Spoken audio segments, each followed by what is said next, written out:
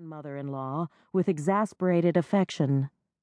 Only Dee would see a devil or a pirate in the doer of a good deed. "I'll try to contain the bristling bad temper," he said dryly. The darkness he could do nothing about.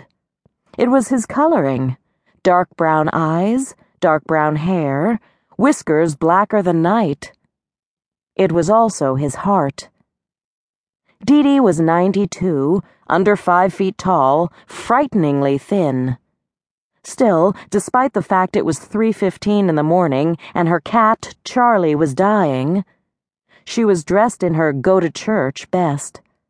She had on a pantsuit the color of pink grapefruit. A matching ribbon was tied in a bow in her snow-white curls. Would Becky have looked like this someday, if she had grown old? The pain was sharp, his guilt so intense it felt as if a knife had been inserted underneath his ribs.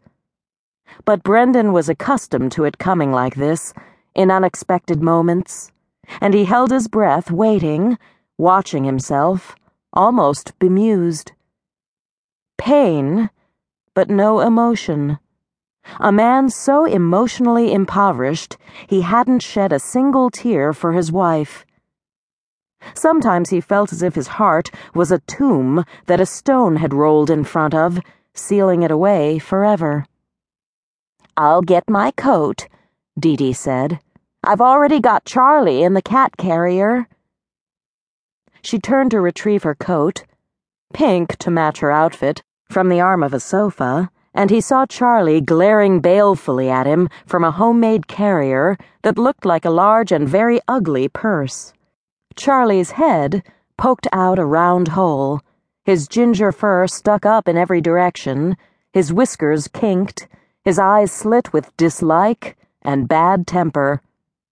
He made a feeble attempt to squeeze his gargantuan self out the tiny opening, but his quick resignation to defeat, and the raspy breathing caused by the effort, made Brendan aware that tonight was the end of the road for the ancient cranky cat. Dee turned back to him, carefully buttoning her coat around her. Brendan picked up the cat carrier with one hand and crooked his other elbow. Dee threaded her arm through his, and he nudged open the door with his knee, trying not to be impatient when the rain sluiced down his neck as she handed him a huge ring of keys. "Lock the handle and the deadbolt," she ordered, as if they were in a high-crime area of New York City. Both locks were sticky, and Brendan made a note to come by and give them a squirt of lubricant the next time he had a chance. Finally, they turned toward his car, inched down the steep stairs that took them from her front stoop to the road. When they reached the flat walkway, he tried to adjust his stride to Dee's tiny steps. He was just under 6 feet tall, his build lithe with a runner's sleekness rather than a bodybuilder's muscle, but Dee made him feel like a giant, a bristling pirate of a giant. Brendan found himself wishing she would have called one of her children to accompany her on this late-night trip to the vet's office. But for a reason he couldn't quite decipher, it certainly wasn't his graciousness.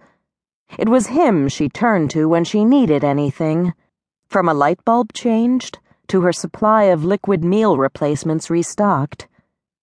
Dee wasn't a nice little old lady. She was querulous, demanding, bossy, ungrateful, and totally self-centered.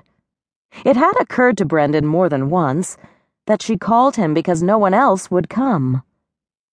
But Dee was his inheritance from his late wife. Becky and Dee had adored each other. For that reason alone, he came when she called. Finally, he had both the cat and Dee settled, the animal on the back seat, the woman in the front. The carrier didn't look waterproof, and he hoped the cat wouldn't have an accident that would bleed through to the seat. Of course, with Charlie, it might not be an accident. It might be pure spite. Regardless, the car was brand new, all plush leather and purring power. Had Brendan bought it, hoping to fill some emptiness? If so, he had failed.